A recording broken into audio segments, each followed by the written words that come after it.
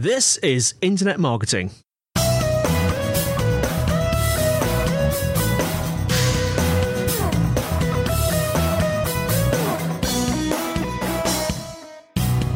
Brought to you by Site Visibility at sitevisibility.co.uk. This is Internet Marketing. Before we start today, we'd like to encourage anyone looking for help with their digital marketing to get in touch with Site Visibility. Whether you have a burning digital marketing question or you're looking for an agency to work with, they'd love to hear from you. So give them a call, +44 1273 733 433, or you can fill out the form at sitevisibility.co.uk/contact. Alternatively, and this is the interesting bit, you can talk to either Scott or Sean via their live chat function, which is on the site.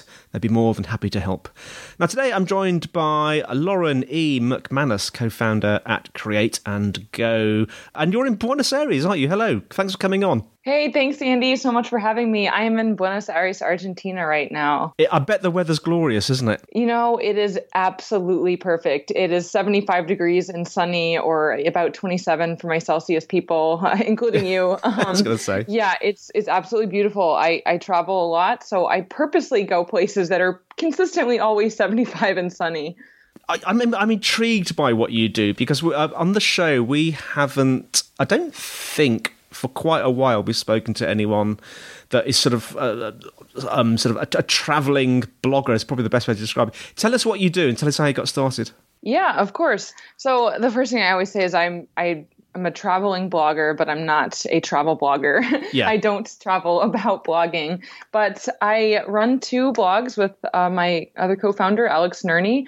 We started our first blog in the health and wellness space, specifically weight loss. He was a personal trainer at the time, and I had just come off of a stint as a hardcore vegan. So we kind of moved from teaching people to do it in person to online.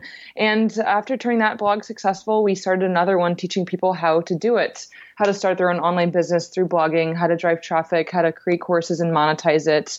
And that's what I run full time now while I'm out traveling the world. I really want to drill down into how you got started. I'm just intrigued there because you mentioned that your first blog was sort of health and fitness related, specifically weight loss. And then you say you moved on to a different blog. Is that right? Yeah, we actually still run both of them, though. We started the first one in health and wellness, and we always knew we kind of wanted to do something with marketing. We're both business majors, and but we wanted to figure out how to do it first. So, because my business partner Alex, he sold his first ebook out of college, so he already had some experience with it. But that was kind of what led us down that path to getting started. And we now run both of them. So we started the first one and then we started the second one after we figured out kind of how to do this make money online thing. And we still run both of them today. Wow. What's the story behind you doing? Because you say you started off as a CPA, like a tax accountant. So what was the motivation for you to sort of change your direction and go out in a traveling blogging mode? So I'm very thankful for my business partner for that reason, because when I met Alex, he always had some idea that he wanted to do the internet marketing thing. And I thought he was just absolutely nuts because as a type A accountant, I was very much climbing the corporate ladder and mostly comfortable with that. Of course, I desired to have more vacation time and be able to increase my income, rather than having to wait for my salary to get increased. But yeah, I thought he was kind of crazy. But so he actually started our first website, and I just kind of started helping him out with it a little bit. And, while I was doing taxes and auditing, and the more that I started working on it with him, this little side project, I loved it. I absolutely loved it. I didn't think that I was a creative person. And when I began to start a little bit of website design, learning WordPress, a little bit of writing and marketing, I just really, really liked it. And so I began just to kind of gravitate towards that. And we actually ended up we both quit our full-time jobs before we were making a dime. I had just gotten my CPA license, and I quit a couple months later, and we just decided, you know what, we have enough money saved up to do this for about a year. Let's dedicate every hour that we have rather than our nights and weekends to growing this online business, and let's give it all. And once we shifted that focus over, it only took us about a month.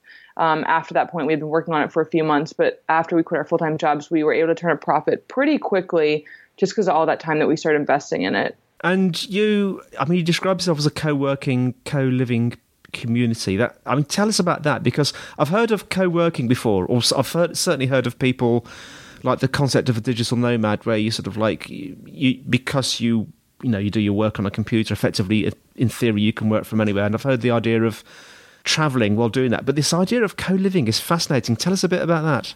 Yeah, of course. It's so fun. It's hard to even describe. I don't know what my elevator pitch for it is, but yeah. I'm currently traveling with it's actually a group called the Wi-Fi Tribe. There's a few other groups out there, but this is kind of the one that I have chosen, and they've become my family over the last 3 years. Actually, I've been doing it on and off. Alex and I used to do it together. We would go out and travel for a month or two, and then we would go back home to kind of build our business for a few months. But I've actually been traveling full time now for 15 months, mostly with the Wi-Fi Tribe. And it's really every month we go to a new location, usually somewhere that is 75 degrees and sunny. Yeah. And we share the Wi-Fi Tribe, the company itself, it's owned by a couple of my friends, and they provide essentially our accommodations and very good Wi-Fi. And each month, a group of 15 to 20 people or so come stay in a new country, and we all live together. We work side by side. So it's just a group of digital nomads, remote workers, freelancers, entrepreneurs. The only requirements really are that you're an awesome person and that you have some kind of remote job, because it is very work focused. It's like throughout the week, we all generally go to cafes, work at home, network a bit. And then on the weekends, the nights, we explore the cities that we're in. So it's really cool to be able to run my business from around the world. I was in Brazil for a month this past month, and I'm going to be in Chile next month. And I'm in Argentina now. It's really, really awesome. You've sort of already done it, but I was going to ask you to paint a picture of what it's like to work and travel with other entrepreneurs and sort of freelancers and remote workers. Yeah, for me too, I'm a very big routine person, and to be able to run my business and actually actively grow it while I travel, it's very important for me to still have my routine where I go. So for me, like an average day, Monday through Friday is I work out at cafes. I often join other friends working out at cafes. We all communicate via Slack when we're out here. And so I work at cafes. I make sure to do my yoga. I make sure I find my healthy food. Sometimes I do things like take Spanish lessons, go out to eat with friends in the evening when I clock off work. And then we often take weekend trips. So out here, we're going to be going to Iguazu Falls. The waterfalls. We'll be going to Mendoza one weekend as well. So every month it's kind of about tapping into the local culture by working at cafes, eating out at local restaurants and stuff, but then exploring other parts of the countries on the weekends. You mentioned that your first business, which was a blog, failed. Tell us a little bit about that. Yeah, so before we started our successful health and wellness blog or weight loss blog, we tried to start another one in health and fitness. And to be honest, it was our first one, and we just didn't know what the heck we were doing. We made a lot of mistakes, and we tried to create a website that we thought that other people would love. It was very focused on us being 25 and young in Dallas at the time, and kind of what we thought that we wanted. And what really ultimately went wrong is that we didn't take the time to build out an audience before we tried to just make money. We didn't know how to make money, and then we thought we'd have some ideas, but we didn't really have an audience yet. We didn't know who we were speaking to. And so our website was really just this vomiting up of ideas that we had with no real direction. And we ended up just scrapping it. We decided, you know what? Let's just start over. And then we started the second one, and we took the steps to drive a lot of traffic first, build an email list, and really communicate with our audience before we ever tried to start actually selling products and making money with it. Yeah. So moving on to your current successful mode of operation, is it primarily email marketing that you use? Yes, we sell blogging courses on Create and Go, and we sell a lot of those through email marketing. Email marketing is actually a very big source of revenue in both of our blogs. We sell, we set up email funnels, communicate a lot with our audience. And yes, email marketing is a huge, huge part of what we do. Do you use social media much, or is it mainly the email marketing? Social media is interesting because people are so obsessed with Instagram, I think, first and foremost these days. Yeah.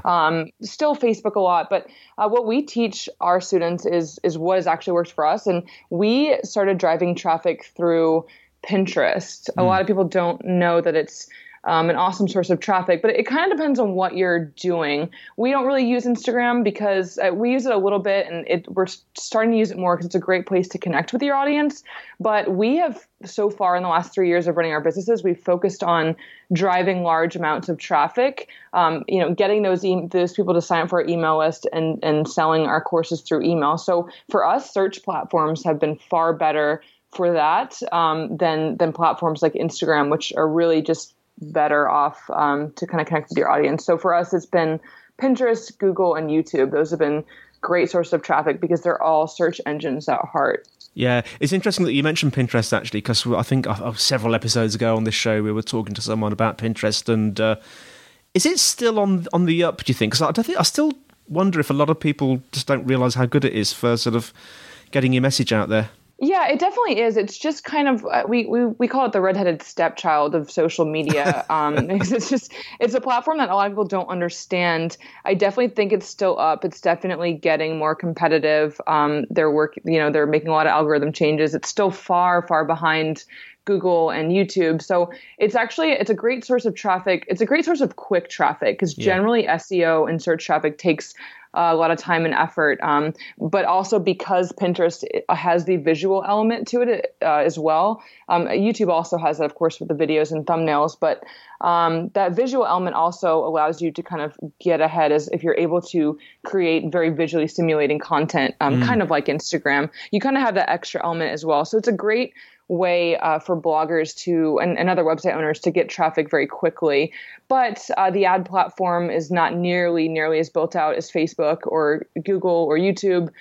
So as far as like marketing goes, it's not as easy to scale necessarily. So a lot of big businesses just don't bother with it because it's not really worth their time. But people who are on smaller budgets, smaller website owners and bloggers, it's a really, really great source of traffic. Yeah. So if you had one sort of tip or a key takeaway for our audience today, Lauren, what would it be? Definitely to, going back to that big mistake that we made earlier, definitely to build an audience before you do anything. If you're trying to make money online in any sense, your audience is the most important thing, and not just building that audience, but really connecting with them, making sure that, honestly, investing a lot in email marketing, learning how to speak to your audience, learning who they are. It matters so much when you're building a business, and of course, creating profit from that business as well. Fantastic. Well, thanks so much for coming on. How can our listeners find out more about you and more about Create and Go? Well, we are at createandgo.com. That's our main website. And we also have a YouTube channel, Create and Go. So those are two great places to find us. Lauren, thanks so much for coming on. And thanks for listening, everyone. The show notes will be in the usual place, sitevisibility.co.uk/IM podcast. If you're enjoying the show, please leave us a review so that we know how we're doing. That would be great. Questions and suggestions. Now, the email is podcast@sitevisibility.co.uk. You can tweet at Site Visibility. We also have a Site Visibility group on LinkedIn. That's all from me, Andy. And it's all from Lauren. Thanks so much for having me, Andy. Bye. Thanks for coming on, Lauren. And we'll see you next time on Internet Marketing.